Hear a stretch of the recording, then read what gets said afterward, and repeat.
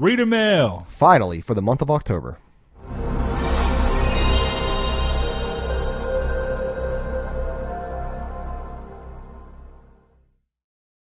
Salad. Hello and welcome to Triangle Square, the PlayStation Podcast. I'm your host, Brett Beck, and alongside me, Mr. Saw Bridges, bringing you guys the much delayed episode of Reader Mail for the month of October.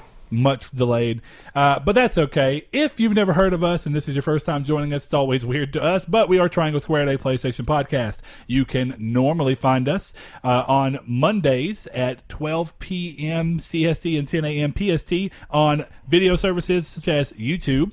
If you like what we're doing there, subscribe, hit the notification bell so you'll get the notifications, which is at least every Monday, and then the bonus episodes that this is the first one we've ever done. It's been late, sadly. But these come supposed to be the first Friday of every month. This one will be the second Friday, but you know what? We're sorry. We thank you guys for being patient. Yeah, if this crashes again mid-episode, you just ain't gonna see it. Yeah, we're done. We're done. We're committing seppuku. Yeah, you'll never see us again. Yeah, committing Sudoku. That's a deep cut these days. It is. Anyway, if you do watch this on YouTube, we'd love to hear your thoughts of things we talk about in the show or in these bonus episodes in the comments below. Of course, you can also listen to us in audio format on SoundCloud, on computers itself, or if you want to listen to us on podcast services, you can do so on iTunes, Google Play Music, Google Podcasts, Spotify these days, what.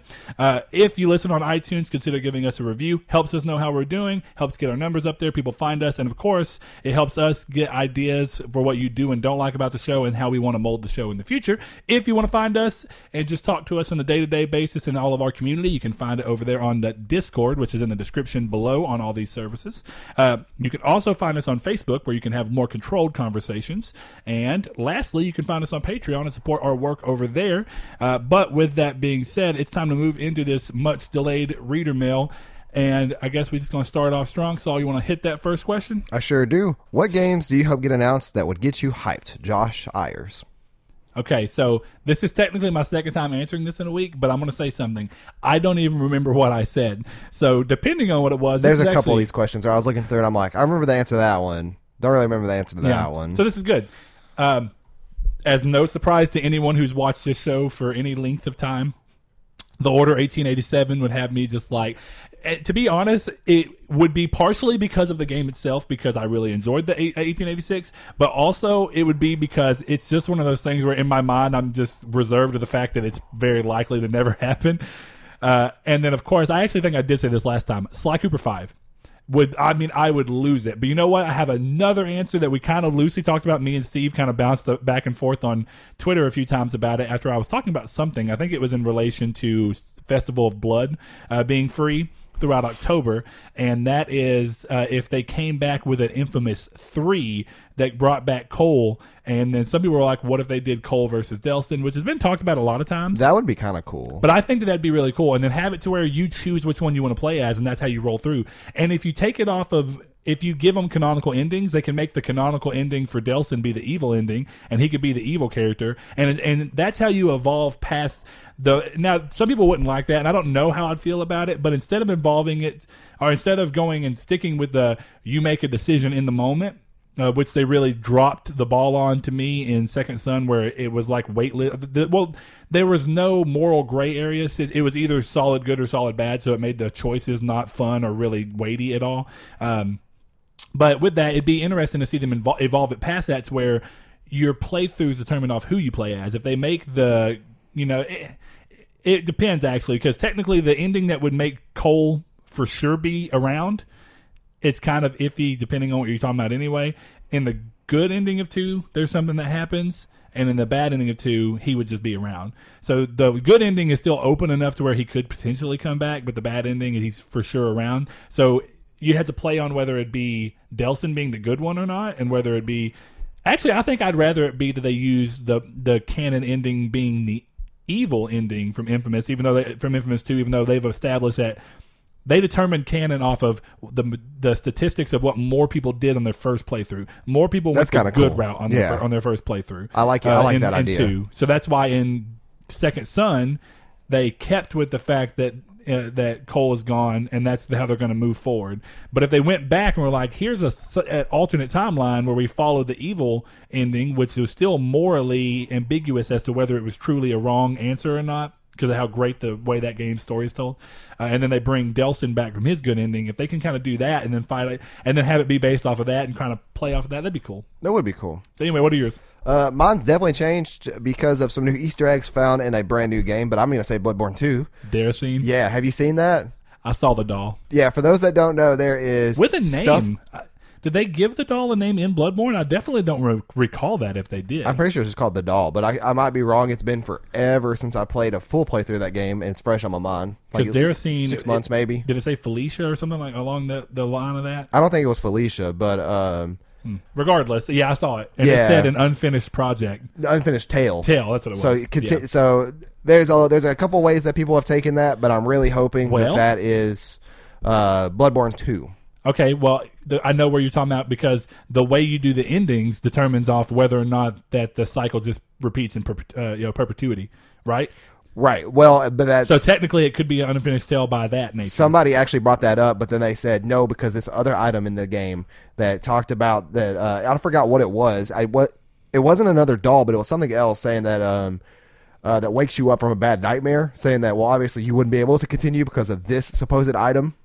So that Well, it wouldn't be that though, right? Because I thought that the idea behind Bloodborne's story, real quick for those of you who don't know, this will hopefully make this make a little more sense to you, but very loose framing. I thought the idea behind the way that Bloodborne worked is that you're not the first hunter to enter Of course the hunter's not, dream. no. So even if it wasn't your character, it could just be that the repeat could be for Bloodborne 2. They could try and carry over, for what people consider the canon ending, though, which is the dream. true ending. Yeah, the dream was done for good. Yeah, it's supposed to be, right? Supposed to be, yeah.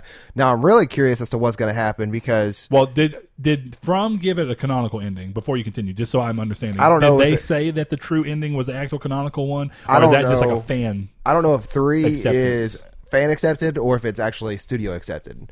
I want to say it's studio accepted, but I might be wrong there. Okay. Why don't you go ahead and take us into the next question, Brett? Next question comes from Mr. Ryan the Skinny Rage, I think. Yeah, that's exactly what it is. Do you guys ever feel guilty for buying used or pirating a game that you enjoyed that never got a sequel? Tours Trophy, a game that we did not know about until we looked up this question the other day when when the episode got corrupted, sadly, was the last game I ever bought used. Once I understood that the game makers weren't getting the money, it never got a sequel, in small part because of me. And we talked about it in depth last time, but one thing we didn't really touch base on is the wording he really specifically chose. Because of me. In small part because of him. So that he's conceding that maybe that's not the only reason it didn't happen. Right. But if sales were part of it, which I think it was clear that sales was part of it, he was one little bit of the reason that it didn't hit the sales number that they may have expected. It's kind of like the idea behind voting, and I'm not bringing politics into this. I'm just saying that that's a comparable thing that people say.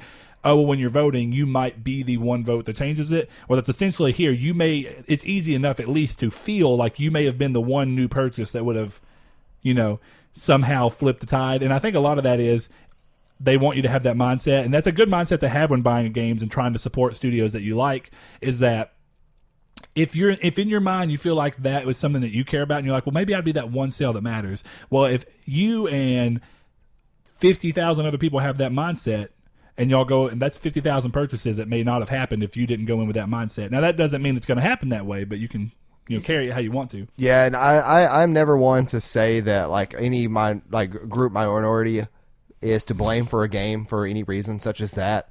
It's really hard because we actually looked up the total sales. I think it was 2 million or 1 million. It was like very that. low sales for the developer who made Gran Turismo. Sure. So I don't think that you could put yourself to blame. I don't think it's fair for any company, for any consumer, on any basis, should you ever blame yourself because of something. Even if it's the lack of doing something, I don't think that you should take that to heart, ever. Yeah, I'm not going to say quite that off the ease, because I think that there's a big difference between pirating and buying used too. I'm talking about buying you specifically. Sure. Okay. Yeah. Because pirating is a different story. Pirating is going into it with the idea of nobody getting money. Especially day one pirators. Now, I don't pirate games, but Which when is I hard, I would imagine, but I don't know about it. no So. Black Box on PC, I think is what it's still called. You can still I remember Black Box. Day one get anything that comes out on PC, depending on the DRM. But another thing that a lot of people don't understand and realize is that most pirating now that's not day one PC pirating doesn't affect the industry whatsoever.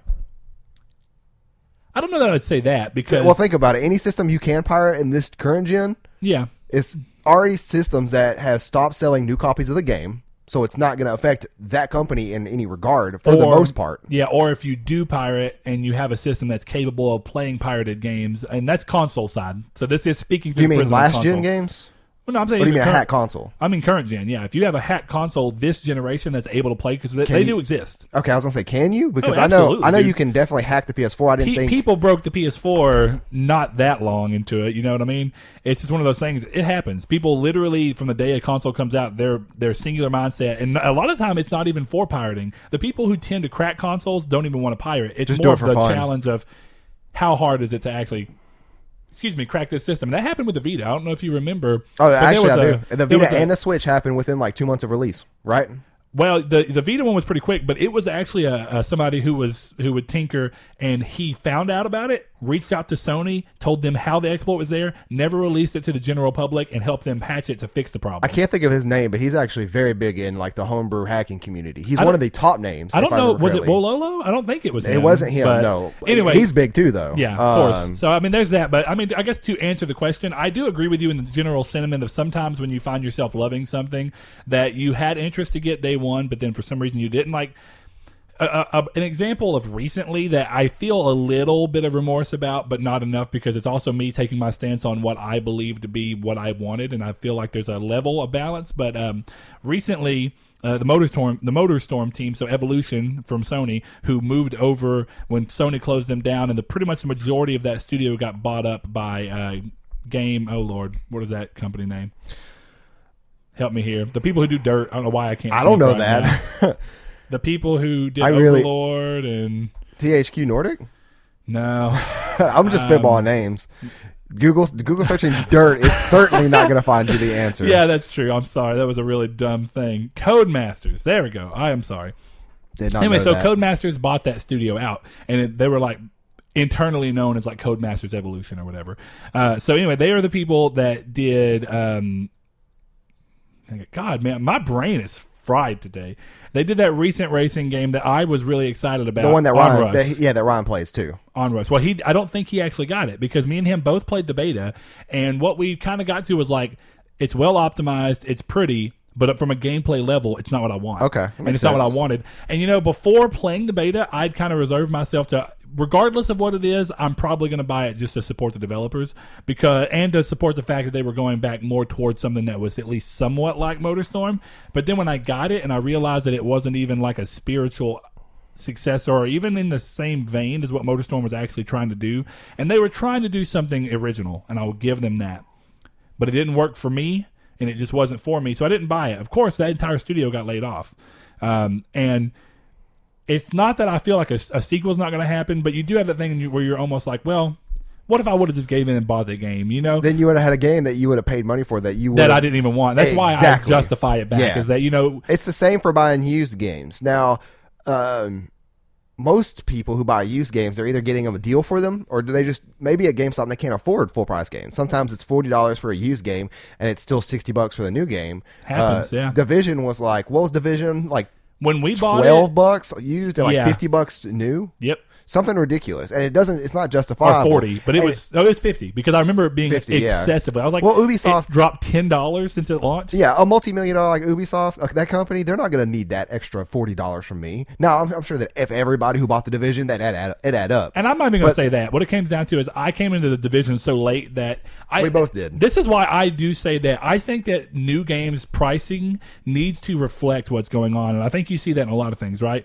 And it depends on how you end up buying the game. But here's the problem: when you bought the Division for $50, and that wasn't even, as far as I was aware, that wasn't including any form of DLC or anything that I was aware of, unless all the updates for that game were free. And if they were, I didn't play enough to understand that. In terms of, I didn't play long enough to see a new one come through if that was the case. But when you have something like Destiny, essentially buying the game itself becomes dirt cheap. Yeah, like $3. But what now that's used. But even buying Destiny 2, I think if you buy the game, I think it's either $10 or $20, which is a far more like easier pill to swallow when you're like, well, not only do I have to buy the game, I also, and they make it even easier by saying, well, if you haven't bought the game yet, but you're wanting to get it, you can spend $60 on it with all the DLC. Which is a good setup, I mean, realistically, and it means that buying it and adjusting it down is more reasonable. But that is something I've wished that at least on the digital front would be kept in mind of in the future. There's times where even when a game is on steep sale on PSN, I can still go get it cheaper used from GameStop, and that's crazy to me because in my opinion, buying it new digital should be $7 max more than what you find it at GameStop. So, like, if you find the game for $13 at GameStop, if you buy it brand new digitally, $20 is what it should be max. You get what I'm saying? Like, it should be in the ballpark of what it is. And the reason that it should be more for the digital copy? Well, yeah, because it is new. That's where I'm kind of in line. Because when you're buying it used, think about it this way. What I'm saying is, regardless of whether you're buying it physical or digital, and I'd really prefer all the prices to come down. Realistically, the physical version, if they're still out there and still being made, needs to come down in line with the digital price. It also comes down to be competitive against the used market. Now, I think this may be coming back to something that you mentioned when we were recording previously, though, where regardless of the fact that used copies do completely actually eat away at specific segments of business, the reason that they've not done anything about that and the reason that they don't make digital prices cheaper on day one, despite the fact that there's no shipping cost or materials cost and no back-end cost of what GameStop is making, is because they don't want to anger GameStop. Yeah. And of course it benefits the company too because they get a better profit margin by the fact that they're selling it at full price anyway. Right. It's better profits for both companies. Yeah, essentially. Too. So or at least once for sure profit on the digital side, and then GameStop is the potential reason for them to have somebody want to come in and buy either new there or physically still, and still give them some kind of brick and mortar sales, and then or the ability to buy used. But I think that at least to remain competitive, that there should be kind of an analysis on where the game sits within reason, and then they should adjust the price after a reasonable amount of time. Even if it's every 3 months, they should adjust the price to be within line of where the price seems to be falling on the used scale. Yeah. And that's why I say like a $7 to $8 max. So if I go in and I wanted to buy God of War, which actually God of War has been done great. Sony's done great about dropping prices. Right, it's at a 40 now. Because God of War is a 40. And with Detroit and a couple other games. Now, of course, that drives the used price down even, actually, but typically... Sometimes, though, it's weird. In a GameStop, since it doesn't, because every now and then you can get a game, it costs more for it used than it does. And there's some kind of cool like little loopholes you can do to make yourself money that way, too, where you can take... There's times that when... I forgot what game it was last time, but you could go to Walmart and buy the game for $5 at Walmart. Trade it in for like $7, and then you could basically keep doing that. I'm not that kind of like jerk to put it. I didn't do that on purpose. Yeah. Do like 10 copies of Shrek at one time. No. Yeah, I bought Wolfenstein: The New Order for I think $10 or $7 or something like that, brand new from Walmart, and I was like, I'm going to give the game a try, and I'm going to do so by supporting the developers by getting it new. Even though at this point it was already kind of a guaranteed shipped copy, I was getting so late, but I was still like, it's still better to buy it new.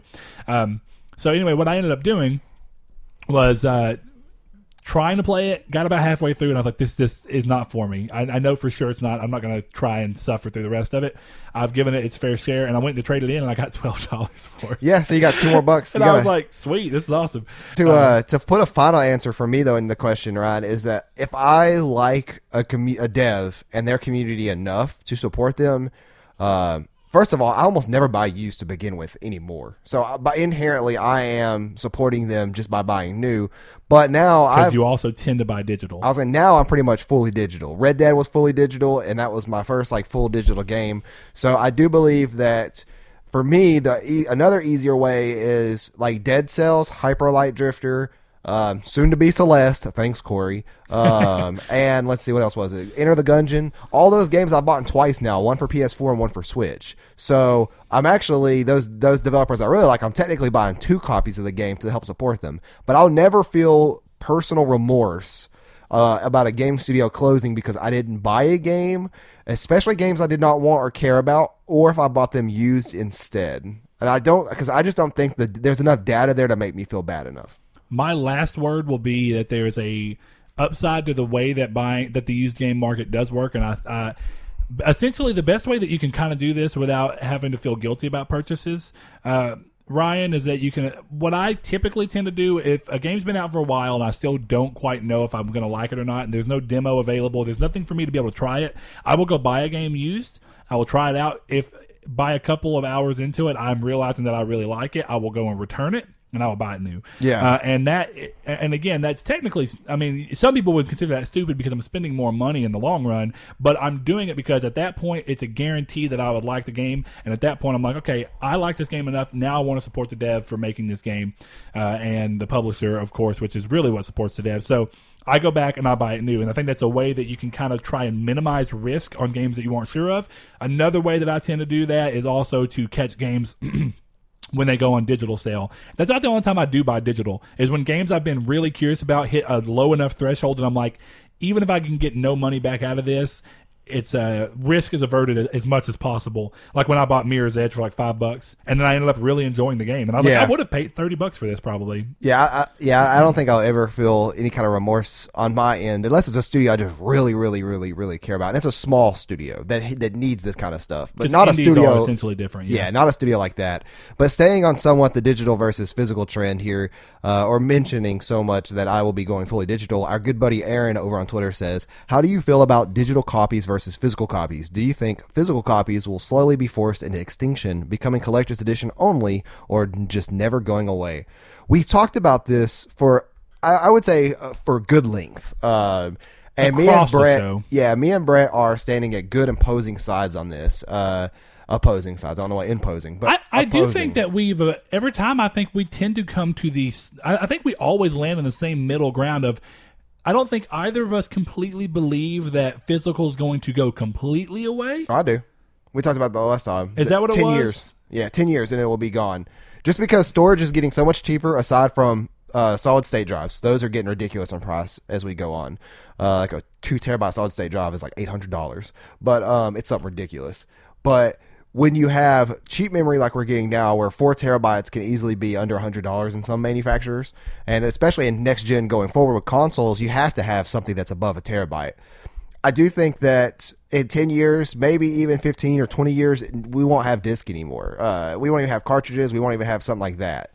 It's pretty ridiculous. But Brett, on the other hand, is pretty firm that we will never have that. Oh, $400. Okay, I was like, man, $800 seems like a lot. Maybe it was a 4. Hyperbole. That was for a 2. Maybe a 4 terabyte SSD was the one I was looking at. Okay. That was $800. But yeah, 2 terabyte SSD is $400. $350. Yeah, but even then, yeah, I do stand on the other side of it, and it's for one very specific reason. It's that I feel like it's really easy to say that discs are going to go completely away when you live in an area that's highly likely to always have internet, and internet will hopefully proliferate to a point where it becomes easier and easier to get.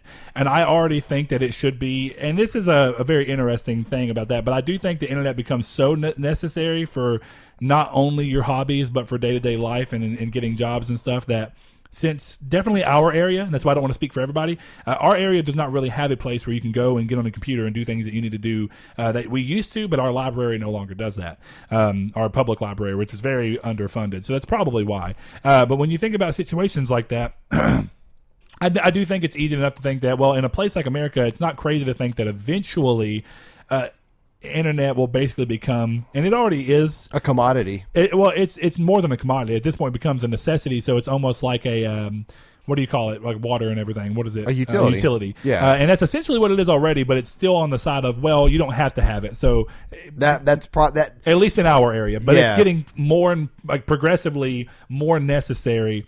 Most jobs, I think one of the only places in town that still really takes legitimately paper, and that's the only way they do their stuff, is where I work. You cannot even apply for my where I work anywhere on the computer at all.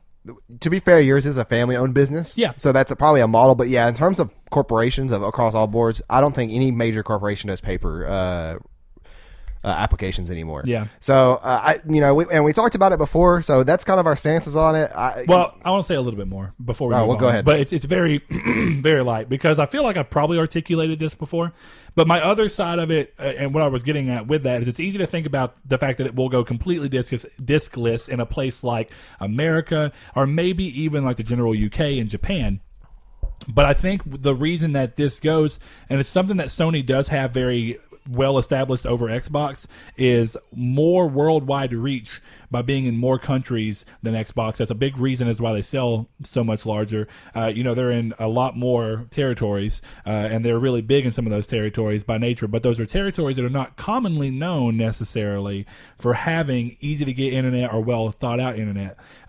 So in places like that are a little less developed and a little less likely to have good set up infrastructure, I think that's why I said 10 years. Because 10 years from now, it's so hard to predict technology. Sure, but even I think 10 years, I think that 10 years in America is a big, big deal in terms of how much technology can realistically move, and we've seen that. But I think that if you give 10 years for how technology moves in a second world country, or even like a first world country, realistically, when you go in that set up a third world country, I'm sorry, I said first, but a second or a third world country, when you're going like that, and you're going to places that are so poor and they don't even have like some basic living necessities to they're not going to have a console then. Some of them, you'd be surprised. No, some of them, they have their. Well, what I mean is that they sell in the area, but what I mean is that their entire population does not easily have that. Like, there are always homeless, so there are always people that don't necessarily have that. But when you have such a high percentage of your population, and I mean high being like, if you have 20% of your population without typically running water, but they still means they have consoles in that area, it means that in that area, it's not developed to the extent where 10 years does not mean the same thing technologically there as it does to a place that continues to iterate very quickly and has a market for it. In places like that, now I think, but this is bad for manufacturing. The chances of them going with a completely diskless drive in well-established first world countries, maybe, and then still keeping a version that has a disk slot and producing disk only for third world territories or places that are a little less established with internet. Fine, I could see that, but I think they'd still make disc because if they're still making disc and they're still making a console with a disc, people are going to why not just include that and sell it everywhere? I do think though that there's an argument to be made with PC gaming. It is not on the numbers of PS4 and stuff, but PC games don't have disc anymore. It's very, very rare that you come across disc on PC for PC games if you're not at Walmart or like Office Depot. And there's a very big reason for that. And it kind of ties in even to the idea of what I was going to get to with the other reason why I don't think that we'll ever lose a completely disc-based console if you wanted it to be that way. And that is that the reason that I think that it's so easy for people on PC to do this is that it's far more likely that if you have a PC, you have internet than it is that if you have a console, you absolutely have internet. Getting to this day and age, though, it's getting to a point where you have to have internet for a console. Well, I mean, and I get what you're saying. Especially 10 years down the line. But you saw what happened. I apologize. You saw what happened when Xbox tried to do that and go, well, hey, they just did it always all online. They just did it all wrong. Well, because there was actually pros to that people look past. No, there are pros, but the biggest negative is that what about people who just genuinely do not have internet? Well, that's that thing. And what are you going to happen? Most of our console games that we play to this day, like even single player offline games, you still have to be connected online to play them, and it's pretty stupid. That's not very common. It's more common. It's common. It's more common this gen than it's ever been, but it's still not massively common. And I mean, the majority of games I've played this year do not require me to be online at all. And when you think about it in that prism, it's more common than ever, which is when you're looking at it, it's like, well, if that continues to get exponentially there, then yeah, there's issues. But then you have games like Red Dead 2 that require a digital download day one that's 2 disc. Well, but I didn't even update that game day one. I just went ahead and played Azure installed from the disc, and it was 2 disc, but that's entirely disc based. And as soon as is it was one done, like assets? Yeah, the data disc was all data. You couldn't play off of it at all. Right. And then the second disc is the game disc. Well, but you don't have to have internet at all. You can play the game as soon as you install the 2 disc. And the second disc just acts as your play disc. And what happens is you put it in, and it goes ahead and lets you play it. You don't have to download the day one update, and the game is generally fine. I've actually heard people say this on a very quick yes or no answer. Do you think with the amount of content and the amount of attention to detail, and mechanics in that game, do you consider that is that a game you would consider a next gen game to be? Because if that's the case, if you consider next gen games to be eating more than that, meaning the attention to detail, just the way that the body physics work, that the way that the world around it evolves, you're going to be looking at double disc games from here on out. Unless a new format creeps up or BDXL prices go down. Right. The biggest problem right now is that our consoles cannot, and because the necessity has not been bred for it yet, they did not make these consoles with BDXL drives. Exactly. So do you waste money and make a console more expensive for a BDXL drive and not use it? I don't necessarily know that the drive would be as much expensive moving forward versus, because they set these specs in time before they make them, and then they don't typically tend to change them. They could have done it with refreshes, but then you segregate your user base, and then it's not universal. Because you still have to have 2 discs for games for people who still have the original base model. So when you think about it, that's a problem we look at going 2 years from now into the future. Sure, but I do think that what we'll see is realistically we'll have a BDXL drive going forward, and then so you're going to have another standard Blu-ray drive in there in case you have backwards compatibility, or can a standard Blu-ray be played? A BDXL drive can play in a standard. Okay, yeah, that's something I did not know. I was actually curious about that because if people who want backwards compatibility, like myself, want to be able to throw a disc into PS5, play it. No, that's a big problem. And even then, like the internet problem is there, where people who have slow internet, like Donovan, took didn't take them 4 days exactly, but almost 4 days to download the BioShock collection. That's a last gen game with last gen textures. Going forward into next gen to download 100 gigabytes worth of a game off of that CD, and that's a perfect example of what I'm talking about. And then you have people like Blaze who are out there with WinStream, and it takes him a long time to download stuff too. These are examples of people we know and that don't even live, like Blaze doesn't even live far from here. That's why I say the proliferation. There's a monopoly here at the ISPs in town, and that's not the one to have. There is, but I want to kind of bleed the whole fact about internet and the fact that I think that the reason that computers have had such an easier time is that most people who have computers, definitely people who keep up with computers that are able to play most PC games, they have a computer, they have internet. I'm still going to say the same applies for consoles in this day and age. I mean, again, it's far more common, but there are plenty of people who have consoles and never have internet. Guarantee you 90% of console owners have internet. It may not be the best internet, but it has to have some kind of internet. Maybe. And I mean, because even then you got to say, well, mobile hotspot, but mobile hotspot's not enough, and then it eats up data from your phone It's enough line. To get a couple things done, like somebody suggested to Corey to back up his stuff every now and then using cloud for that with that. But Corey's a perfect example, and Corey says like the only PC he has is a 10-year-old computer because he doesn't see a reason to, and that's why he doesn't normally game on PC because he doesn't see a reason to go up because he doesn't have internet. It doesn't benefit him to do so. But he can have 2 consoles very easily, and there are downsides to not having internet. There are many downsides. But he for his thing, so Corey lost all of his data because something happened to his place. There was a power surge, and it corrupted his hard drive. But what he could have done is used, and I've done this before, even though I have internet, just because I'm weirdly careful, back up all of your stuff onto a thumb drive. And you can do it very easily. I mean, it's just as easy as it is to back up to the cloud. The cloud does it automatically, so I guess it's not. But if you're doing it manually, more convenient, it's just as easy. I would say. Not so much as, not harder, but just more convenient with the cloud. Sure, but so if you look at that side of it, there's that. And I think that people like him are prime examples of people who... Because you could say, well, if they have console, they have some form of internet. Well, essentially, dude, he doesn't. He's had the console for 2+ years and has never hooked it up to the internet. But he lived in the place before that had internet, though. Yeah, but he's been where he's at 2 years and with no internet, and he hasn't hooked up that console to internet in 2 years. Right, but he's moving to a place with internet. I get that. I'm just saying, internet not having internet. But that's only because permanent. he's moving. It's not because internet's suddenly reaching him. But it will. You get what I'm saying? But I guarantee you, within 10 years, that place he lives in now will have internet. Maybe, but it doesn't. No, there's no maybe. Okay, well, what about people who can afford a console and can afford the games but can't afford internet? Then you make very bad financial decisions with your life buying a console and games if you can't afford internet. But if you don't want internet for any other reason, and for some, then you're going to be just out of luck in the future because that's the inevitable way consoles are going to go. I mean, maybe, and I'm not saying I'm not you're talking wrong. I'm not talking about physical. I'm talking about in terms of downloading and stuff. I know that, and I'm not saying that you're wrong in that by any standard. But I'm just saying it shouldn't. It should not have to be that way because there's enough people who it would benefit to not lock behind that. It's kind of what Matrix did. Matrix said something really kind of messed up, saying we still have the Xbox 360. Yeah, for people who don't have internet. I'm not going to say that. I'm not going to try to even demean to that. Very but bad PR. If you have a console and next gen games and you can't afford a monthly internet bill, because there's some cheap internet bills out there, not for everybody. Well, but we've talked about this before, and I get where you're going. I truly do. But we've talked about this before. There are people who are just now buying PS4s and are buying games on a backlog, and they're just going and buying them used. Right, patient gamers. And they're patient gamers, and they're getting the reason. So here's what it is: they can afford a PS4. right? Right. And now, of course, we are talking about a system that won't have these things potentially. But I'm just saying that, let's just say PS5, Well, and I'm right? also talking 10 years down the line. We're talking about And data I'm now. going to meet you in the middle, right? Let's just say a PS5 releases in 2020, and then 5 years into that lifespan, people start buying a PS5. And these are these patient gamers. And they just want the console.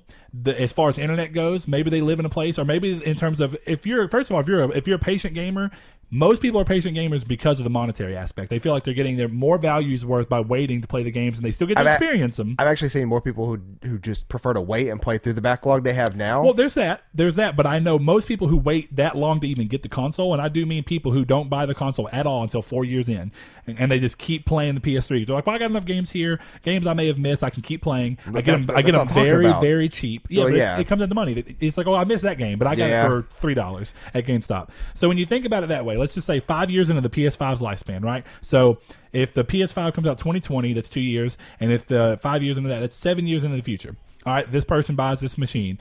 As far as the internet's concerned, they only need everything that they need to do on the internet. They can do solely from their phone. They have a phone bill that's minimalistic, so where but we know in 5 years phone bills are going to be minimalistic because of data caps.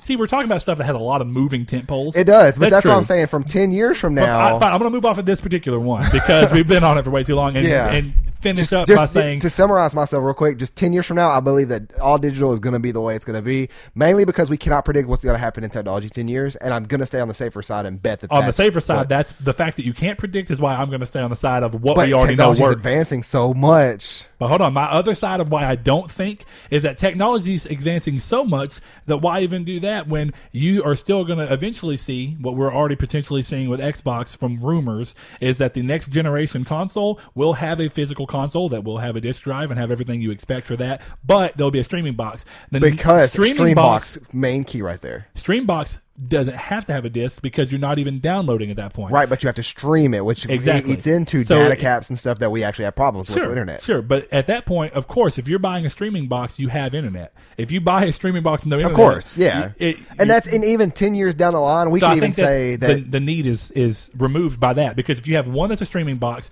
and my thing is, I never see technology hitting a point where we never buy localized hardware.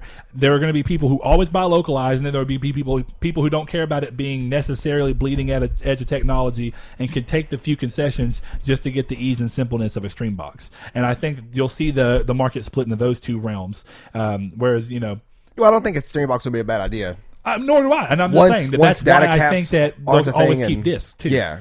Because of that situation, but I just think that I just think going forward until disc technology advances, and because you gotta imagine small companies that make games, you gotta imagine they're going to be more expensive when they actually have to come out on XLs because they cost more money to manufacture on. I mean, yeah, but not massive. And the biggest reason they don't do it now, let's say an indie developer is creating a game for next gen, and let's say it's a small company, yet this game's 100 gigs and has to go on 2 drives. Let's say the game costs $40, but only costs $40 because of the extra manufacturing costs of those discs. Well, if we're going to use your example, and that's just to be clear how that works. I wasn't done. Oh, sorry. I was going to say, and then the digital price is the exact same price because of that when they're not being manufactured on those discs. Okay, and that's where I was getting at. We already see that not being true in this situation. We already see indie games coming out most of the time. The physical version comes afterwards. Or if it comes day one, it already comes. I'm just saying in the rare case, though. Sure, because I'm sure Rockstar, it cost them more to produce those CDs than it did Grand Theft Auto 5 because they're on regular Blu-rays.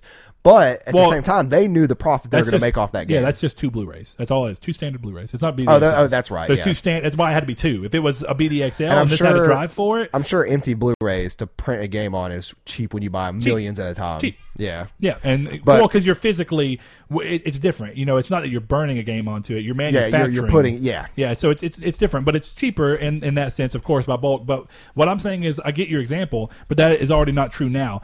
In the majority of the times that we see that, Dead Cells is a perfect example. You have to pay more money for Dead Cells if you wanted it physical, even though it came not quite day and date, but very close. We see a lot of games. Dead Cells is the same price physical. It wasn't at launch, but Only maybe, because of the pre-order bonus. Maybe. Yeah, because And they're both $20. Okay, well, okay, even better then. So in You that digital got situation, the pre-order but bonus. then the other thing is that they typically wait, or you have games like Limited Run who do physical versions, and you do play it. You pay the upcharge for the fact that it's being physically manufactured, and if not, you get people who partner and go, okay, well, we'll have this game day one be digital, but it's $10 more. Like I talked about Origami, right? That I got physically. It was the only way you get the special edition. It didn't come with a lot more. It was really about the fact that you were getting it physical, and I paid $10 more for that. So that's already kind of set up to where it's like, well, we're going to set it up to where you're going to pay this amount for this, and then if it does go physical, and definitely with indie games, because they tend to be digital first because they're cheaper and easier, and it's typically, like you say, indie, they're being self-published. When you do physical, somebody has to publish a game. That's why they tend to not to go that route. See, I could see that. We'll see though, because I'm really curious in 10 years where internet will be as a thing, especially with the stuff. Elon Musk is talking about what the roads he's doing in California. Have you heard about that? The snake tunnel things? Yeah. Absolutely ridiculous. And he's doing it all on his own time. So, yeah, that man is both is the biggest double-edged sword I've ever seen. He's crazy. Yeah. But in a good and sometimes like potentially super way. villain, evil bad guy, crazy. Especially some of never mind. All right, let's move past. Let's keep the ball rolling. All right, let's see. Next question up. When was your guys' first kiss? Richard Rivero. I recounted this story the other day, and at first look, I'm just going to tell you, it's a sad story of love and betrayal. So, Saul, mine ends on a more sad note. Yeah, mine's so quick. I'm gonna let you go first. I was like 13 years old, and we were spending the night at one of my friend's house, and we had spin the bottle, and it was that. Yeah, so like the very most like traditional American way to lose your kissing virginity. Exactly. Yeah, you did it. One of many. My boy had a wife in ways. kindergarten. Yeah. So my tale of sadness is in kindergarten. My girlfriend Bailey, that I had, and I won't get into last names, is we were set up every day. We would get to school and we would see each other, and then like Saul this was funny, but we dated throughout my entire year pretty much. I think we started dating like 2 weeks into kindergarten. Oh, kindergarten. Specify kindergarten. And this was set up at a time where in our area, kindergarten was a separate school. It was an entire building. It was Carver Kindergarten. That was the school. And then whenever you moved on to go into elementary, first grade, you would move to a new school, of which we have many elementaries. Many. Like 5. Okay. Anyway, I mean that's probably not many for some of these places. That's true, but we are it's many for us. Small town, yeah. But anyway, it's important at the end of the story. It is very important at the end of the story. So we would every day at like when we'd come back in, they would be lining us up to go back to our home rooms, which we had different home rooms. We would hold hands, walk up to our line, and before we broke off, we'd kiss. And first of all, I don't know why. I have to assume that both of us, because I don't remember us having a conversation. I think that one day we just literally kissed because we saw parents do it. So we were like, we are a couple. We are in love as far as we know what love is. We will kiss. So we did that. But the last day of kindergarten, this is my great sad story. I live with this every day. Anyway, our last day of kindergarten, we kind of went out to lunch, and we knew that like we didn't typically see each other before we left school because our parents picked us up at different, or her parents picked her up, and I went on a bus because of where I live. So with that said, our last recess, our last date. But our last recess together on the last day, we were very aware of the fact that we were going to first grade, and the sad part was because of where we lived and the fact that her parents took her to school and picked her up, and I was just a poor little kid out in the country. Rider. I had to ride a bus. So with that said, we had to choose somewhere that was closer to where I lived, and I was already on the edge of city limits, technically out of city limits. But the bus would pick me up there, and I went to Union, and she went to Fairview, which I've. Like 4 miles apart in real life, but millions of miles. Probably 6. Probably 6. Okay, yeah, but even 7, then, actually, when you're 6 years old or 5, even or when you're like 13 was, years old, that's still like across town, basically. But even then, when you're 5 and don't understand how distance works, that feels like an eternity. I thought she was moving countries in terms of the severity in my head. So we both gave each other. I gave her one of my toys, and she gave me a little Minnie Mouse hairband, and it was a necklace. I'm sorry, it was a necklace. And it was just a little necklace thing that had a hole. So it was actually the charm, not the necklace itself. And it was the charm from her necklace. She just undid her necklace, slid off the charm, and handed it to me. And it was like our way to remember each other. and I didn't see her for like years after that. I've seen her since I've been an adult now. Yeah. And it's funny because I know, like, we know who each other are, because our parents know each other loosely, and it's interesting. But yeah, that's my sad first love story. And there you go. I was not bawling. I was doing that loyal shit back in the day. So anyway, next question, Saul. Our good buddy Blake wants to know, what is one game this gen you didn't think you'd end up liking but ended up really enjoying? So I think I butchered that question technically, but you get the gist. What game did we didn't think we were going to like but we ended up really liking? Brett, why don't you answer yours? Because you didn't have an answer for this, but you ended up finding an answer. Stumbled into it. Into a technically a cheat in a way. Because it's a not DLC. But it kind of came full circle. Well, because essentially this is what it is, right? I played Destiny 2 at launch. It's Forsaken, just to get that part out of the way. It's the Forsaken expansion. And what essentially comes down to is I played Destiny 2 at launch, and I had fun with it. It's a fun game. What I don't like is the general design of how the game wanted to work. So at that point, I played Destiny to the point of where the fun had ended because it just got into the typical Destiny grind, but it was made worse by the fact that they had kind of taken steps back from Destiny 1. And I got to the point where I was just really kind of hating the game, and I really cooled off on the game to the point where I was like, I don't necessarily regret saying that I enjoyed it, because I did, and I enjoyed the time I had with it, but I was done with it, and I was so done with it. I didn't care to get any of the DLCs. Forsaken rolled around. A lot of people started talking good about it, and then Saul started talking good about it, and it still took me a month of hearing people say good stuff where I was like, I'm still not going to get it. Now I came over today. You're just playing it just willy-nilly. Yep. Look at my boy. Now my brother's playing it, which is even more crazier in my mind. Yeah, it is. Forsaken brings everybody together.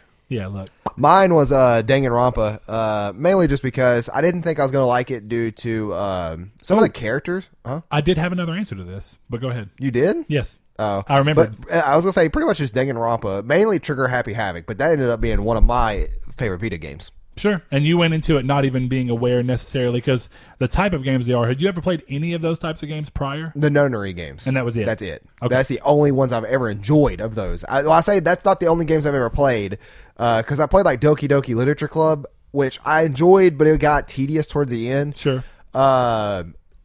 And it was actually Doki Doki on why I thought I wasn't going to like Danganronpa. I thought it was going to be tedious towards the end. Turns out it is like an anime Phoenix Wright, and it is amazing. Okay. But go ahead with yours. All right, so my other one, Saul, and I'm sure you'll remember this, is actually Severed. Oh, and yeah. So that Severed is it launched as a Vita exclusive for a short period, and it's by Drinkbox, the same people that did Guacamelee, and essentially. Going into it, I played other games like it, which is like Etrian Odyssey, which is this kind of first-person dungeon crawler idea. But the way that Severed handles that, when I was definitely looking at it, you move through segments of a map. Like you see the map, but you move through them, right? And they're just circles, and then there's a tunnel connecting the two in a circle. Once you move into the circle, all you can do is just rotate. You can't move physically. You rotate and you see stuff, and you swipe to interact or whatever you're going to do. Or if something attacks you, then you switch between the enemies and attack them as you can. And I thought to myself, I was like, this is touch controls for combat. I'm going to hate this. There's no way this can be done well. It's a game where when you go into these segments, you can't freely move. You're just moving through a game slowly but surely. I was like, it just seems like a weird design, and I'm sure that it's for somebody, but it's not going to be for me. But I kept hearing such great buzz around it, and it got to a point where it got on sale for $5, and I was like, $5 to just try this game that I feel like I'm not going to like at all, but I will at least have the ability to say that I played it and I still didn't like it. I went into it with that mindset. And then I left platinuming the game, which took work. It's not a hard platinum, but you have to care enough about the game to keep going. And I love that game. And what it actually made me do is retroactively go back and play a game I also didn't think I would like because of something about the way, I don't know what it was. Now I love everything about that game. Like I would have never thought I wouldn't have liked it, but Guacamelee made me go back and play that. And sorry, I was having to clean up some stuff in Discord. Uh-oh. Nothing major. Just something I am very annoyed at people with that I'll be having a conversation in real life. Spoilers? No, not spoilers. Maybe real life spoilers. Dank memes? Not quite. There's a lot of those that I had to pass by. Okay. Why don't you take the next one? All right, next one is a great question from Mr. El Chabib. Have you ever been turned off by reviews for a game that you were anticipating? Of course, and just recently for me. Which one for you? Mega Man 11.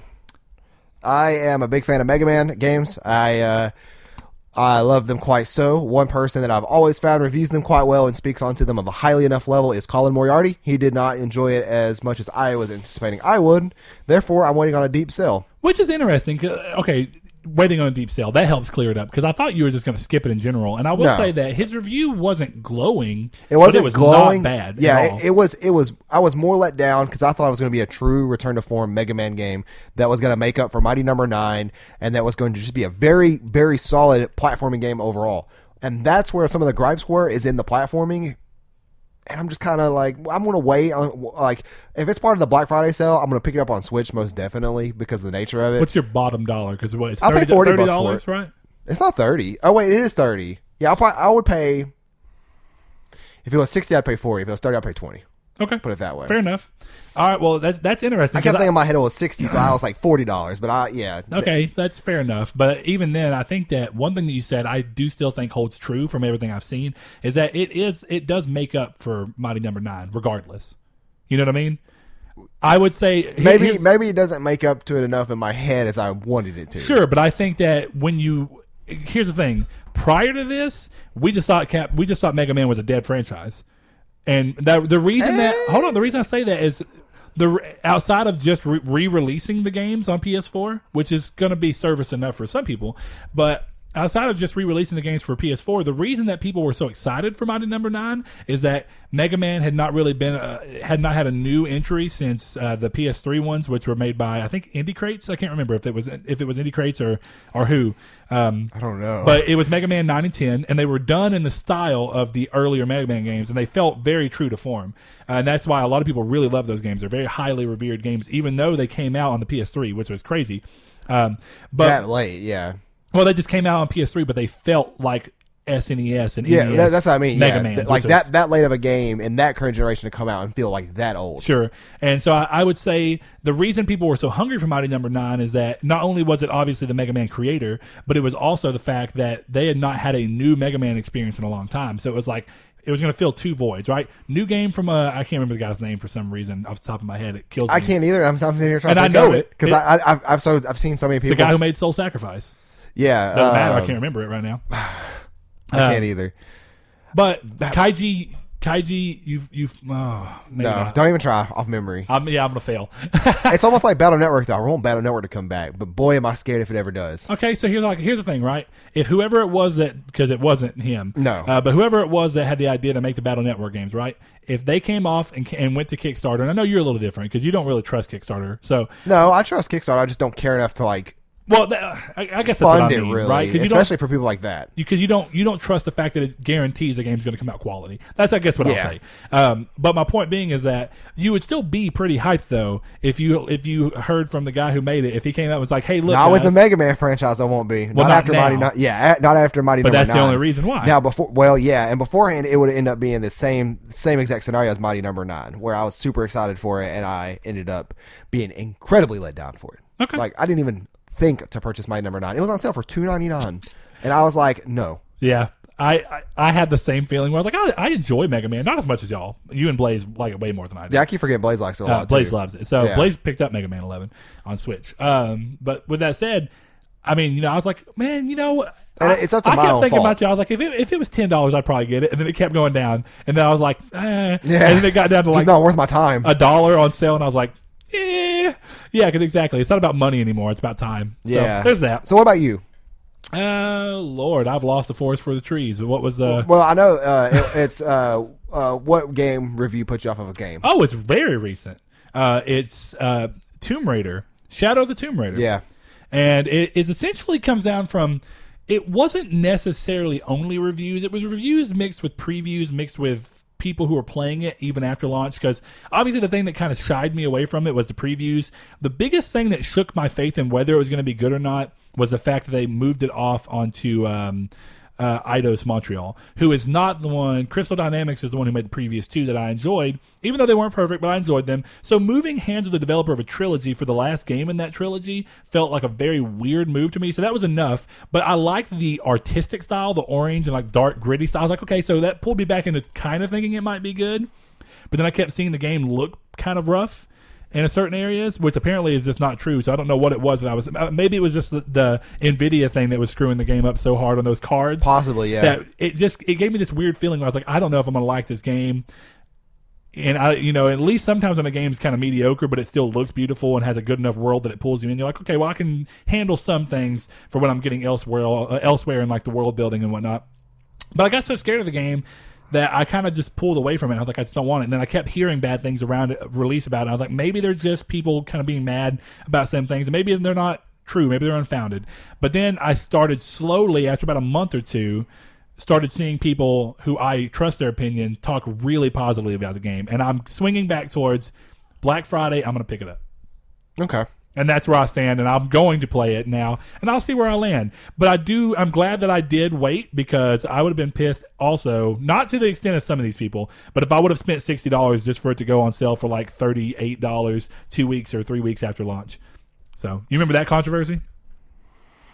Where people were, it went on sale like, I think it was 3 2 weeks. Maybe it was a full month, but even a full month. Didn't it go down to launch, 40? 38 or 40, something like that. Yeah. And people were like, what the hell? Yeah, I vaguely remember that, but I never cared about enough about the new Tomb Raider franchise to care or just to know that, like to stay in the know on the series. Sure. Fair enough. Our next question comes from our good friend Josh. He says, "Is Nightmare Before Christmas a Halloween movie or a Christmas movie?" I swear, I don't. You remember. asked us last year if we didn't get to this one. I don't. Okay, maybe because we didn't have reader mail set up at the time. No, what? No. I'm talking about. I get what you're talking about now, but you said that you thought somebody asked us this before. No, I'm saying that we've had somebody ask us about Die Hard before. Oh, and I don't remember if it was Josh or not. Josh, if it was you, let us know. But without a doubt, it's I Christmas. feel like it was Richard. It's a Christmas movie. I feel like it was Zeo Neon. It might have been. Or whatever the hell you say his name. But Richard, I think it was him. I'm fairly positive. And that's because there was a meme going around about it at the time. Oh, I'm fairly because positive. it was last Christmas, I think. Wasn't it last I think so. holiday season? Yep. Yeah, that's a Christmas movie.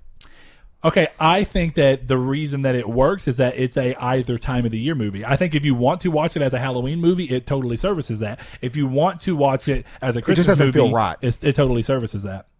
Oh, well, I mean, I mean, don't know. it comes down to personal opinion at that point. Sure. But for me, I'm going to say Christmas for sure. Like, it does not feel right on Halloween. I just think it toes the line, right? Because here's the thing: if you think about what the movie is, even though the fact that it's essentially trying to be a Christmas movie because it's supposed to be him becoming obsessed with Christmas, right? The whole thing that's funny about it is that this is Halloween. All they're doing, but even then, all it comes down to, even though he's trying so hard to do this different thing, they essentially just turned Christmas into Halloween. Yeah, it still ends up being scary. Presents. Yeah, and that's why I think it's so funny. I think it works either way, right? That's a good movie, man. That's a 10 out of 10 movie. That's like that's. And a lot of people. Here's one of those things. I actually do truly get when people say that some movies are just overrated, and I'm not even going to say necessarily that the movie's not overrated in terms of the way that people talk about it in the mainstream and like. And I mean that in the sense that people jump on the movie who haven't even seen it, and they act like they've seen it, and act like they love it. And I know for a fact that sometimes these people have not seen this movie. Well, they act like they love it, but they haven't seen it. Yeah, it's like I don't understand people like that. Just go see the movie if you think you're going to like it. Just like people who wear, and this is a complaint from a lot of people, but I do truly mean this. People who wear Nirvana shirts, and then when you start talking to them about it, they act like they know stuff, but then they can't name songs and stuff. It's like, oh, I love Nirvana. Did I ever tell you that happened to me? What? I had a pair of Converse with a Nirvana patch on them, and we were sitting in class, and I was like in 11th grade, I think. And somebody questioned Somebody asked her, like, "Do you really like Nirvana? Or do you have those?" I pulled out, and many people don't know about this, but I used to be really into Nirvana. I pulled out Kurt Cobain's journal, which is like a 200-page, 300-page book that is literally his journal that's been scanned.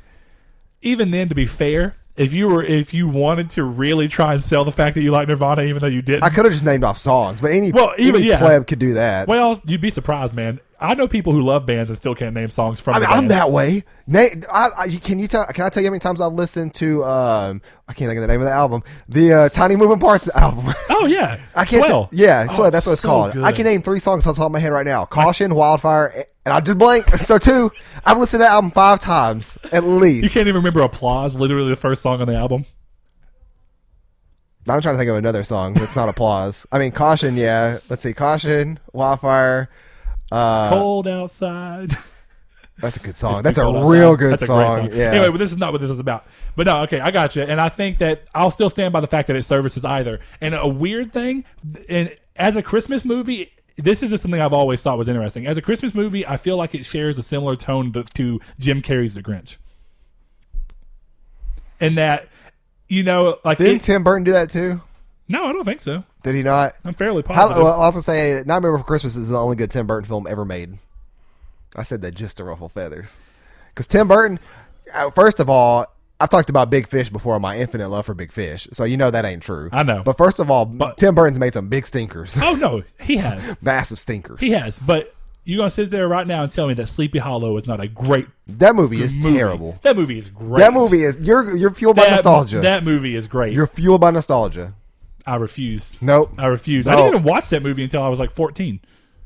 If dogs sweat from their feet, why do they have armpits coming from our good buddy RJ Loki? I like how you asked it like it wasn't even like that it was somebody asked it. Like you were just changing your argument. Like we were like, well, this movie's this. Well, oh, yeah. Well, what if dogs sweat by their... Yeah, so if dogs sweat from their feet, why do they have armpits? We know the answer to this, RJ. Actually, we answered it last podcast being dead serious. I don't think we should answer this. It's a secret only we know because everybody knows the answer.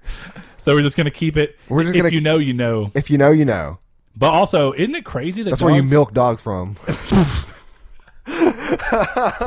But also, isn't it crazy that they can just sweat through? Which, okay, it sounds crazy, but then you think we like, sweat from our you know hands. How many times I've sweat from my feet and my palms? Yeah, like right now, my feet are sweaty. Mine too, actually. Like, so I don't know Which where is not socks, normal. which is not normal either. So yeah, like, Nasty. Yeah, All go ahead with another one. I'm gonna shake it up a little bit. Let's see. Did you guys fight a lot in school / outside of school? And what was your first fight?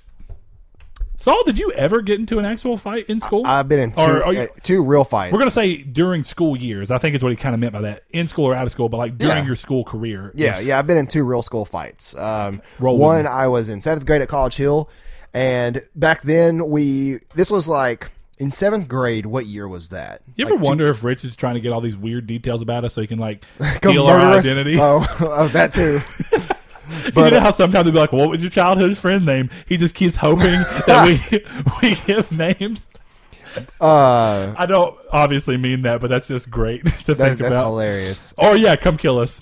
I'm trying to think. And if I was in 5th grade, at College Hill, what year was that? It had to be like 2001, right? I guess. I don't know, man. Well, how old are you in 5th grade? 11? I don't know. Okay, well, how were you old in 5th grade? I was in 5th grade. And this was early enough 2000s that Columbine was still fresh. So, like, something that schools did down here was we went to all clear backpacks or mesh backpacks. Oh, yeah. We went to a school uniform that, like, you couldn't hide anything in your clothes. That didn't last long, though. It did. It lasted until I was a freshman in high school.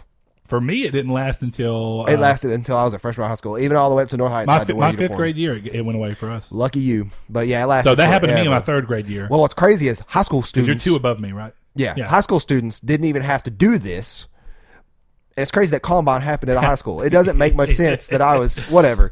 But anyway, so I was walking up this little small group of steps in College Hill, and I had somebody behind me grab on my backpack and yank it backwards, so I fell off the back of the steps. And it was a mesh backpack, and since he did that, the zipper pretty much just broke. It did the thing zippers do, like where one track gets on the other and you can't zip it up anymore, and it went all flat everywhere. Well, like, I was so mad and I was so young that I actually stood up, and he turned around laughing, and I punched him in the forehead, like square in the forehead, not in like the face or anything, but square in the forehead, as hard as I could, and it knocked him back onto the stairs, and it busted his head open. I got in school suspension for that. Saul tried to flex on y'all. Saul's like, messing me, I'm gonna bless y'all. Did you give him that Rick James, Dave Chappelle unity, pow, right in the middle? I forgot about that. Oh my gosh. But anyways, I've always wanted a ring that said something crazy. I'm not even a violent person. I just think it'd be funny to punch someone so hard that you leave an imprint of your ring. But I just think that's funny. But it turns out that, like, and I didn't know this until like a year after the fact, but I got like a week of an in-school suspension for that. And I'll say busted his head up. There wasn't blood anywhere. There was a big old knot bleeding from his forehead. Sure. But I learned that from that, I felt really bad. And I think I was talking about this the other night with you, like where like it happened with another kid like I was mean to in school, and I felt bad over summer break. I'm not going to name names. Yeah. We talked about while playing Destiny. I do recall. It was similar to that where I felt bad, so like I ended up trying to apologize and hang out with him. Turns out he was a lonely dude, and he didn't do it on purpose. He was actually falling, and he grabbed my backpack to like help himself up, and that caused me to yank back. We actually ended up becoming best friends, like all throughout College Hill and North Heights until he moved to Nebraska. Like, no, it wasn't Nebraska. New Hampshire, when we were going to high school. So like that's how I made one of my like best friends over the course of school. So Punched John, him so hard. John, if you're watching this, if you ever find me, know that I'm still sorry for that. But boy, did we have a good friendship because of that. But the next time we were actually playing at the playground, and it was one of those weird. I can't remember what school I was at yet, but I remember Seth being in the same school as me. So I'm thinking it was Kilpatrick. It was my last year, Kilpatrick, his first year. Sure. That seems reasonable. It was at the part where it's technically after school, but we were still at school. Well, he'd be second grade if you were. Oh yeah, because that's right. Kilpatrick went to 5th grade when I was in Kilpatrick. So he'd be for the third first year because you're only 2 above us, right? Yeah. So Right. 4th grade would be 2. Yeah. You said 3rd just then.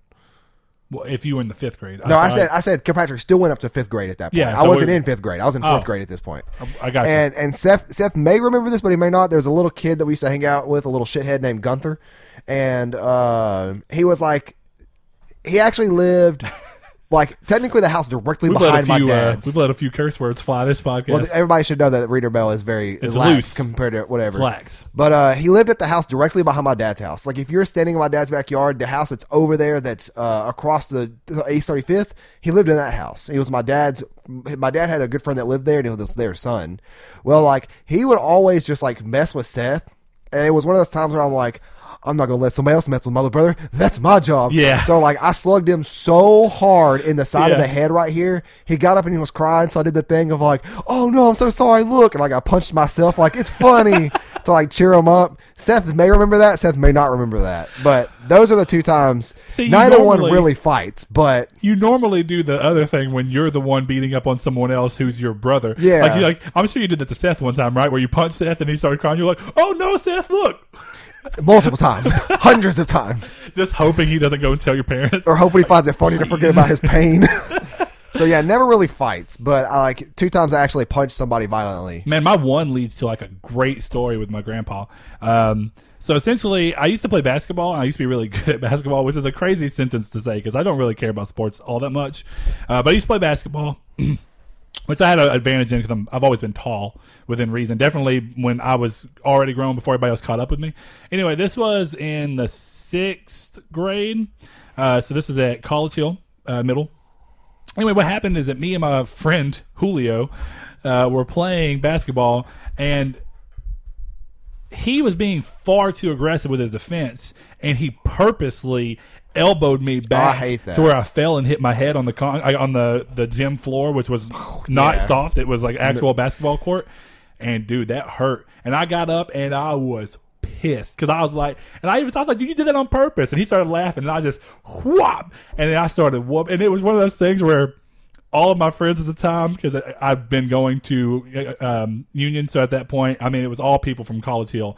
So, you know, they're all crazy. We're all a bunch of crazy poor people that get hyped up when people fight. So they're all like, my boy Brett getting him. And I'm just swinging at him. And I tell you, I tore him up because that was like where I realized, I'm like, man, anger can really get the best of you.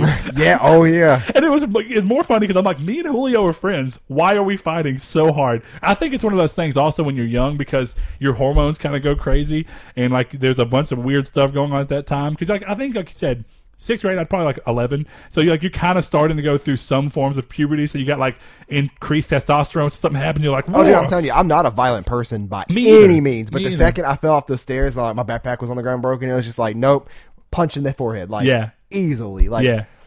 So anyway, that stuff went down. I ended up getting sent to not even out of school suspension. What they did was sent me to at home suspension. Instead, they sent me to out of school suspension, so OSS. And that was at a really bad school in our 4A. area, 4A. And my grandpa took me. I actually almost got that. But they gave me ISS instead. I would've preferred, yeah. Because there's no bus on my bus route that would go there. Okay, that makes sense. But even more, what ended up happening in my situation, it turned out to be a great thing for me. My grandpa was typically the one who had to deal with stuff like that whenever we had to do it, because a bus wouldn't take me to there either, but they were like, doesn't matter, you're going. So grandpa, I'm glad they didn't do that to me. Grandpa came and picked me up and he took me there. The way that school is, it's literally like a bunch of bars outside. It looks like a prison. It's for mentally it's a mixture of mentally and terribly behaved kids, like mentally ill kids and then terribly behaved. I don't know why. Like this is just goes to show Why you are they that, the same like, place? Arkansas schools suck real bad. But I'm telling you that I've been there once inside for something that we were doing in a science project in freshman year of high school. Sure. And me, a teacher, like 3 other people went over there. You don't want to be in that school. That is not a safe school to be in. No, people get stabbed and stuff like that. Anyway, what happened is we went there. My grandpa dropped me off, and I went inside, and I could tell that he was kind of apprehensive about letting me even go. So I got in the class. I was only there for about 40 minutes before, and then they called, and they said, hey, Brett, come to the front office. And my grandpa came back, demanded that they let me out because he didn't feel like it was safe for me to be there, called the school, College Hill Middle, talked to the principal and said, I refuse to let him do this. And they changed it to at-home suspension. Oh, that's even better. And that day, because it was already like 8-something or almost 9, that day, me and my grandpa just went to Old Washington, hung out, saw all the old crazy, because like Old Washington in this area is basically an area of Arkansas where they still do everything with like horse carriages and like dress in old fashioned like early 90s. It's kind of far from here, isn't it? Early 90s, early 1900s. It's relatively far, a couple hours. Yeah. Anyway, we went there, got some catfish. It was delicious. Me and Grandpa just sat there and ate and chilled the whole day. Came back, and the next 2 days, me and Grandpa just hung out. I'm so hungry. That I loved catfish it. sounds so good. I loved it. Anyway, three roll questions left. Our good buddy El Chabib has 2, so we'll do one El Chabib, then we'll do Blake, and then El Chabib again to give him some level. I'm with you. So this answer is going to be somewhat controversial among our community, but El Chabib wants to know which format of game conferences is best. Is it the PlayStation twice yearly main showcases, or Nintendo's bite-sized informative directs, or is it Xbox's once a year E3? Nintendo by far. Not for the content, but for the way it's done. They pop up randomly. It's always fun to hear rumors that one's going to happen because you're like, oh, is this actually going to have a Nintendo Direct today? And not to mention like what he said about them. They're bite-sized. They're 45 minutes to an hour long, and they are just, in my opinion, the best thing. I wouldn't say that's necessarily bite-sized, though, because I think that I mean, it's double time, technically, for a PlayStation E3 conference, an hour and a half. So it can be anywhere from about an hour to an hour and a half. And to be fair, they have had 20-minute directs, too. They're kind of common. I mean, uncommon, but... Yeah. I do think Nintendo has the best structure. Now, Sony, in my opinion, should have adopted this structure when they announced no PSX. If they just want to announce a couple things and have some micro conferences, because for those that don't know, Nintendo Directs are pre-recorded, and they just go up on YouTube live, and they are typically just revealing games, revealing aspects about games, and they've been doing a couple for Smash Brothers every now and then to reveal stuff about Smash Brothers. Yeah. But I'll give you they're that. surprising, and they're good. I do think that as a substitute for PSX, since they felt like it was all smaller things, and a good way to do it would be choose a game and be like, hey, we're going to have not a PlayStation Not Direct, even whatever choose a game. you want to call it. Like, they could have just, what would have been really cool is for them to go live on their official PlayStation Twitter or Twitch and be like, countdown timer, and be like, what is this? And then all of a sudden be a 30-minute direct, because that's what Nintendo does. That's what they should do. It'd be surprising. It'd be actually kind of interesting to see. And you'd be like, well, what are we going to get? And then you get a new Last of Us trailer with gameplay. And then to tie with that, you maybe get more Spyro gameplay. Or this is where they show a little bit of Dreams gameplay. They use it for stuff that's not necessarily worthy of normal... and I'm not saying Dreams isn't worthy of conference floor. That's obviously some people feel that way. But my point is, for games that you feel like aren't quite enough to show at what you would consider a keynote, you can show them in this sense and be like, hey, look, this is just us showing the game off, right? Yeah. And they could have done that. They did it with Dreams essentially because they did like a Dream stream where they went through and showed the Little Big Planet level they recreated. Yeah. And that was really cool. That was cool, but essentially what ended up happening is that they could have done the same thing. It could have just randomly showed up on PlayStation's thing and been like, countdown timer. But they also probably would have needed to nail down a beta date because they have to have enough substance to have still felt worth the time. And there are some Nintendo Directs that go by and it's like, well, this wasn't like exciting at all. But I will say, you run a risk in that sense. Yeah. But you run that risk, to be fair, you run that risk with E3. Everything. Yeah, I was going to say every kind of conference / direct. So, we've been lucky that even the worst E3 that Sony particularly had in years was this year, and it wasn't even bad. It was just... I will say, though, that if they continue to have E3s like that, Microsoft's going to go number 2 spot in terms of quality, because it was... Sure. I did not like the way that was done at all. Yeah. It was not very good, experimental, especially too. looking back on it. Yeah, Sony, if you... I know you guys listen to our podcast. You love us. We never say anything bad about you ever, especially me. Never do that again. Okay.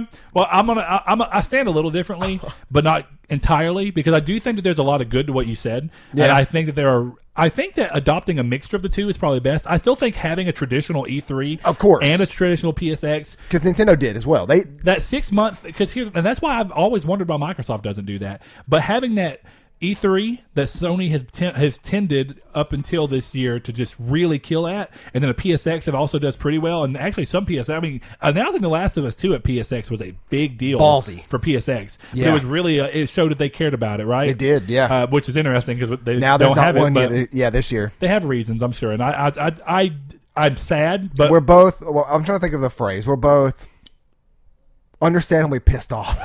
I guess I'm not pissed off as much as I'm disappointed because it's just. I'm not mad at you. I'm not mad at you, Sony. I'm just disappointed in you. Which is worse. But anyway, I think that it would be interesting, and you've already seen Sony do some of this, but not in necessarily the same route as what Nintendo does. You've seen Sony be far more willing to post release dates and gameplay updates and like all this stuff just through the PlayStation blog, which is weird, which is funny because like essentially that's the easiest place to do it, right? They already have a thing to do it. You can write up, you can insert pictures, a new video, or whatever you want to do, and you can control it that way. And you can go even more bite-sized than a direct, because a direct, like I say, sometimes a direct happens and you're kind of like, man, but that's because in your mind, when you're going through making an entire event around it, you feel like there's got to be a little bit of substance. Yeah, there has to be something there worth of the event's time. But if it's just a blog post, it's kind of just there. It's kind like, of okay, well, we're gonna give bite-sized pieces of information this way for games that aren't necessarily as big as we would want to conserve for like our E3's time and our PSX time, but we can still give updates that way. And I think if they can find a way to kind of adapt the two, like we already saw, and the reason I say that is like this year, I'm pretty sure that the Detroit Become Human date, the God of War date, and the Spider-Man date, I'm pretty sure all three were announced on a PS blog post. I know for a fact that Detroit God of War Detroit God of War, but... And what I'm saying, that's interesting, right? Normally, they would wait and they would do like, oh, well, whatever event we had. Now, of course, God of War was different because it kept getting pushed That's right, yeah. to a point that it was like, well, what event's going to happen? You kind of just got to come out and say it. And Detroit fell in that same window where it was pre E3. So, I mean, they didn't have a date to give it at PSX, so they had to kind of do it that way. But it shows that they're not against doing it that way. On the flip side, though, of the blog post, because actually I really agree with the blog post, but on the flip side, something else that would have been cool is that if instead of doing the PS Classic and only announcing all 20 games on the blog post like they did, because that was the only place they announced it, sure, done a 20-minute direct about it and showed it off in person with somebody and had two people there talking about it and then going through the games. Built the a little bit of hype. Yeah. And even for 20 minutes, I felt like that would have been worth it for what that is. Now, games is, of course, a different service. Like, you got to worry about that.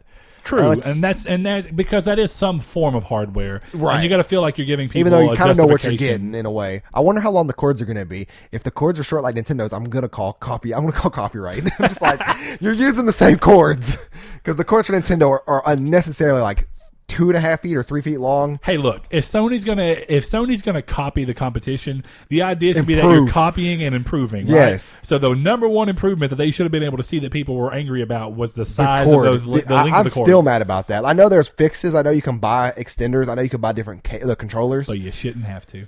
Yeah, exactly. That's what I was going to say. You shouldn't have to. Our good buddy Blake over there on Twitter, thanks again for another question. He says, if you could be any one weapon, item, or object from a video game, what would it be? I'd be the dildo bat from Saints Row. I love this. This is a good question. So to stay, I know I'm going to get some Discord peeps to agree with me on this. I would be Diva's mech suit. Wait a minute. So you could have a young teenage girl inside of you? She's not a teenage, is she? I'll take that back. I take that back. Mainly, I was saying that I'm about 99% positive that Diva is like 16. Fully take that back. I was mainly saying that to see what Liam and our good buddy Kiki would say. But for real though, like if I could be any item, I would be Jahudi. Hey, hold up. She 19. She legal. I mean, I still stick with that as a joke answer, anyways. But I would be Jahudi. Jahudi. Yeah, that is the main. I don't think he ever. I keep forgetting. I don't think you've ever played this. That was the main. I forget what they're called in those games. Zone of the Enders. Yeah. What are those called? So what is that? The mech suits from Zone of the Enders? Yeah. Whatever they're called. I've played Zone of the Enders. Just I've never beaten any of them. It's weird that I'd both be a robot with humans inside of me, technically, but I always thought it would be so cool for. You just want to feel what it's like to have somebody inside of you, Saul. Well, I thought it would be reminder that this is more off the cuff than our normal podcast. A lot less professional. But as far as like a weapon or item goes, I feel like a mech would be the coolest thing to be, right? I mean, I guess because you are essentially being an item. I mean, that does fall into the category. So, I mean, I guess I like the idea that for Blake, which that's pretty dirty of a thing too. I'd want to be a dildo bat. You know what I mean? That's a pretty crazy answer. Hey, somebody in our Discord take the image of Photoshop Blake and Photoshop it on there. I know one of y'all Wrapped do around it. and everything. I kind of want to give it to Liam to do because Liam is so quick. What I like about Liam is that they're crude, but that They're makes so them way quick. more funny. Dude, they're like within 10 seconds of you saying something, it's up. And I'm like, how does he make them that fast? What's even more funny is the file names on them gets me too. I don't think I wonder. I've always wondered, does he name them that way on purpose because he knows we're going to see the file name? But I That's love a good it. question, yeah. Sometimes file names make me laugh on Discord when it shows them. I'm like, what does that have to do with anything? Yeah, one was, I forgot what it was. It was a picture of Obama not too long ago. They just said tree. And I'm like, what? Why is this just not named The a art of tree? subversion. Yeah, I guess so. What would you be? Ah, man, that's a really freaking great question, man. It sounds weird, but why is it that we all want to be like something? Okay, and it's essentially still a person. That's the hardest part, right? Because you're still being an object in a way, but like something that almost follows along and like guides a player. So like the pod from like Nier Automata, That would be kinda Grimoire cool. Vice Yeah. from the original Nier game, or like even the Ghost from Destiny. Just because essentially you still have a personality, How did but you what not constitutes say Emilio? Emilio? Yeah, Emil. I don't know why I keep calling him Emilio. Emil. I don't know why that happens. Have you been watching Night at the Roxbury? Well, Emilio! I was going to say Emilio Estevez. I was thinking Mighty Ducks. Well, yeah, that's what the Night of the Roxbury movie joke is. I think that we actually had that. We talked about that movie in the rumor that got corrupted, and I said I'd never seen it. I don't think we did, but We if did. so, then man, Isn't that the one with Full Emilio circle. and Charlie Sheen? it's no, it's that's not. Oh, we're talking about westerns. Hold on, this goes back to like last week. We're talking Yeah. about westerns. Yeah, that was. Oh God, why are you going to do this to me? That was Tombstone. Tombstone. Anyway, but no, that's not it. That you know what I'm talking about. Night at the Roxbury, right? Will Ferrell and Chris Kattan and their brothers. Who's Chris Kattan? That name sounds familiar. He's Saturday Night Live alumni. Well, I knew that when you said Will Ferrell, but Pharrell. Pharrell. Like the Ferrell. singer Pharrell. Has that been done? Like Will Listen, Ferrell dressed like Pharrell? I am. I so bet it hungry. has. I don't know who this is. You've never seen Chris Kattan? I don't think so. I can't believe that. That's amazing. I'm not a huge fan of Saturday Night Live. I never. I mean, really I'm not a have huge been. fan of Saturday Night Live necessarily because it's just. Look, just type in Night at the Okay, Roxbury. never mind. That right there. Okay, you know the meme that Well, the- no, yeah. but that's it. That's yeah, it. okay. I was gonna say Yeah. that's horrifying. Is that Bryan Cranston? No, That's not Bryan Cranston, or is that Flea? no, that's Flea. It's amazing how similar they look alike right there. I don't see it, but okay. Look, regardless, my point being, Yeah, you're right. My eyesight sucks. look, my point. Either way, my point being, I don't even know what my point is. I've lost it. What would you? What be? are we even talking about? I don't An even item? know. Yeah, you said you'd be You said you'd be pod. This Pod. is a bad podcast, Saul. We ruined this podcast here at the end by just being random and tangential. Sometimes that's what people like. Y'all let us know in the comments down below. Yeah, let us know if we need to say more on topic or if we can just be crazy and stupid. I would definitely be a on mech though. these. Mech is cool, but I like the idea. But you say being a meal, but a meal's not an object. He is a person. I mean, Technically, he's a conscience, He's yeah. more so. I think that the pod is a little more so because like A little okay, more cheaty. Grimoire Vice and Grimoire Noir in the first Nier game They're are consciences too, aren't they? well, they're actually like magical consciousnesses. Well, that's so that it's always a meal so since but Emil was an actual human at one point. at one point, but not what we see him as. Or But maybe he becomes a monster. did you see him as a human in the first one? Yeah. That's kind of cool. I kind of want to look that Absolutely. up. Anyway, my point being is that I think I consider him more of a human. I'd even say that Grimoire Vice is. So, but like Pod is just a robot consciousness, which is essentially what you have in something like, if you wanted to be BT from Titanfall 2 or something. Oh, he yeah. still has some form of consciousness, even though he's a mech that's essentially meant to be piloted by you. And your ghost has a consciousness, but Is this fan art or is this him? that's like a weird thing of him, but that is essentially him. You can actually see him. That's him right there. Dude, that boy looks sick. That's some cool character design. Oh, yeah, they actually play the game. It's pretty cool. I mean, I might actually buy PS3 now that they're $110 used. Bam, do it. Play the game. I'll let you borrow it. It's great. You'll love it. Well, let's go on to our last question here from our good buddy El Shabib. Brett, lead us in. Last question. God, I hate coughing crap up. Anyway, LTB Bask, with game development being such a volatile market, major studio closures, layoff if games don't achieve a certain level of sell-through or revenue, do you think it's still worth getting into game development? The Absolutely. short answer is yes, obviously. There's always, like, honestly, only get into stuff like this if you love doing it. Don't get into it for a job only, because you're gonna end up hating video games because of that. But no matter what you do in video game development, I think we've seen this from Undertale and Doki Doki and all these other niche indie titles that did not take a lot of effort to make. I'm not saying Undertale didn't. No, but, they took. Okay, I should say I get where you're going. Your wording is just poor. it's bad. Yeah. They took a lot of effort, but not big teams, not publishers that control your fate. They did not. They are indie games from the truest label they have. But you will always have major cliche fan bases in any style you decide to go into. So you'll always almost have an audience for what you decide. What are you doing? Okay, seeing the note back up.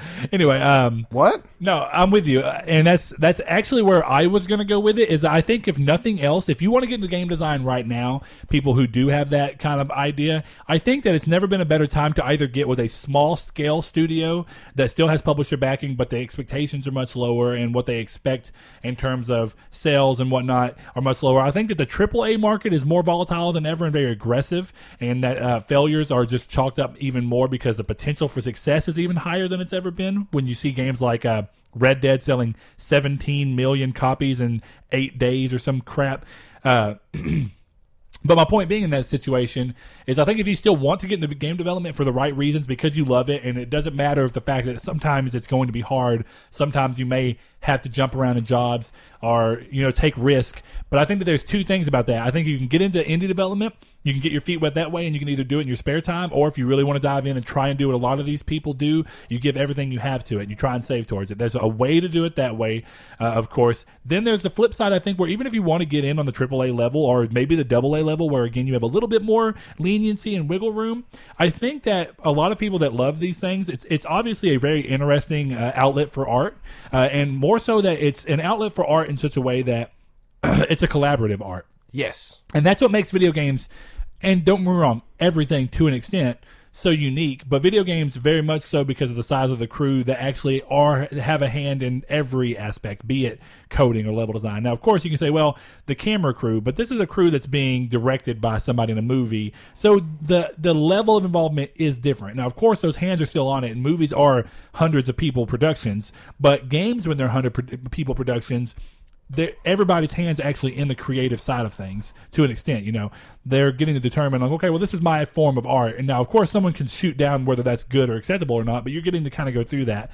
And I think that, if anything, movies are volatile. Music is volatile. Yeah. All these artistic industries are volatile. They just truly are. But that is what makes the risk versus reward so crazy. Podcast industry.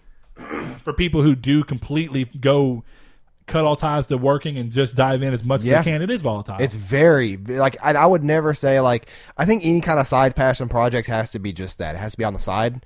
I don't think that you should ever deep dive into something unless you are financially wealthy, because you take such a big risk with your life. I'm not going to say that, because I feel like that tells people to not want to live a life in which they can take these risks and just fall. I think most people get caught. I mean, people get caught in a good way. That sounds like weird wording, but people jump off of a cliff into these things like, you know what, I'm giving it everything I have, because at least at the end of the road. Those cases are very rare in between, though. What do you mean? Like, they're just land on their very feet? rare. Yes, that it comes out where they land on their feet and in positive. Like, if we, right now, when you think about it, if we said a year and a half ago, let's quit our jobs and do this, we'd be screwed. We'd be homeless. We'd be doing this from the street. Maybe not.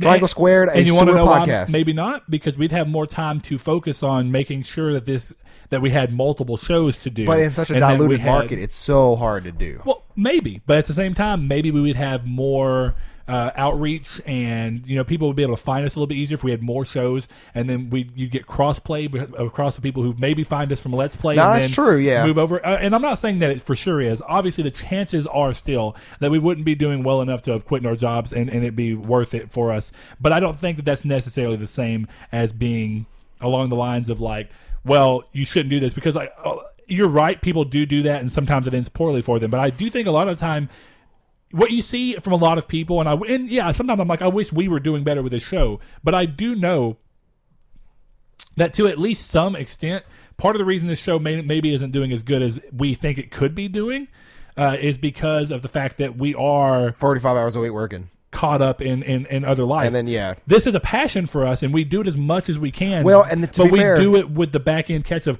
I still got to go to work, and I still have to support my family, and I still have to do this. To be fair, that's only what I'm talking about is passion projects. Now, if you have a business startup idea with a buddy and you put a lot of capital into it, you think you're going to do well, by all means, you take that risk as more so than a passion product. So even in that sense, if your startup is that you're a game developer and you feel like you have a good thing and you have money to put into it and start it and perpetuate it and put a product if it does not affect you, I'm not. And what I'm saying is, do not quit your job to become a professional podcast or video game maker when you don't have the returns necessary to live. If you fail. Yeah, it's too big of a risk. But I don't know. I still don't like living by that motto. Now, maybe for myself, I don't like telling other people to live by that motto. You know me. It took me. I'm 27. It took me. Am I 28? 27.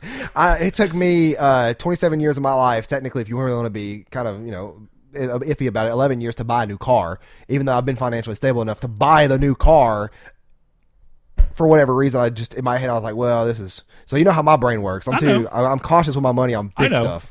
But that's a big thing too. And that's one of the crazy things about this show is that we've talked about it from the get go. Like, we never know what we're going to do if for some reason the show were to blow up to a point where we could do it. I think of the two of us, I would be the one more likely to want to just dive off and be like, screw it. We're at a point where if I can live with you, if I become homeless, I'll do it. We'll stream on Twitch every single day. Well, we got an extra room. You'll be fine. Monday, Wednesdays, Fridays, we'll have a big production go up every day or every one stream of those on the days. weekend. No, stream every day in between of those. Okay, cool. And then have a weekend off. Bam. We do whatever we want to. There you go. And we'll do like an 8 a.m. to 12 p.m. Saturday stream. All right, that we've just discussed a few. If you guys want to give us money to fulfill this dream, feel free to. But we like to thank everybody who did ask us questions today. Sorry for the delay, even though it was a week. It happens. We would have been a little bit more on the ball, a little bit more time country if this was a time country. What is that? I'm so hungry and tired. More time crunchy, but we would have been more so on the ball if this was a regular episode. But I think that with it being reader mail, just delaying it one even week was perfect enough. There's nothing other than hearing you guys' best wishes and the questions you guys ask us weekly. We love it so much. We hope you guys continue to do it. And thank you all for tuning in to October's Reader Mail. Yep. Thanks, guys. Thanks to our patrons, Chad V, Dan Barber, Josh Jarrell, Mikey12, My Name is Dan, Douglas Below, Shadowist, Steven Salazar, The Stonard, Travis Below, Blake Popst, and Eduardo Palomino. If you'd like to support us on Patreon, the link is in the description below. We appreciate it.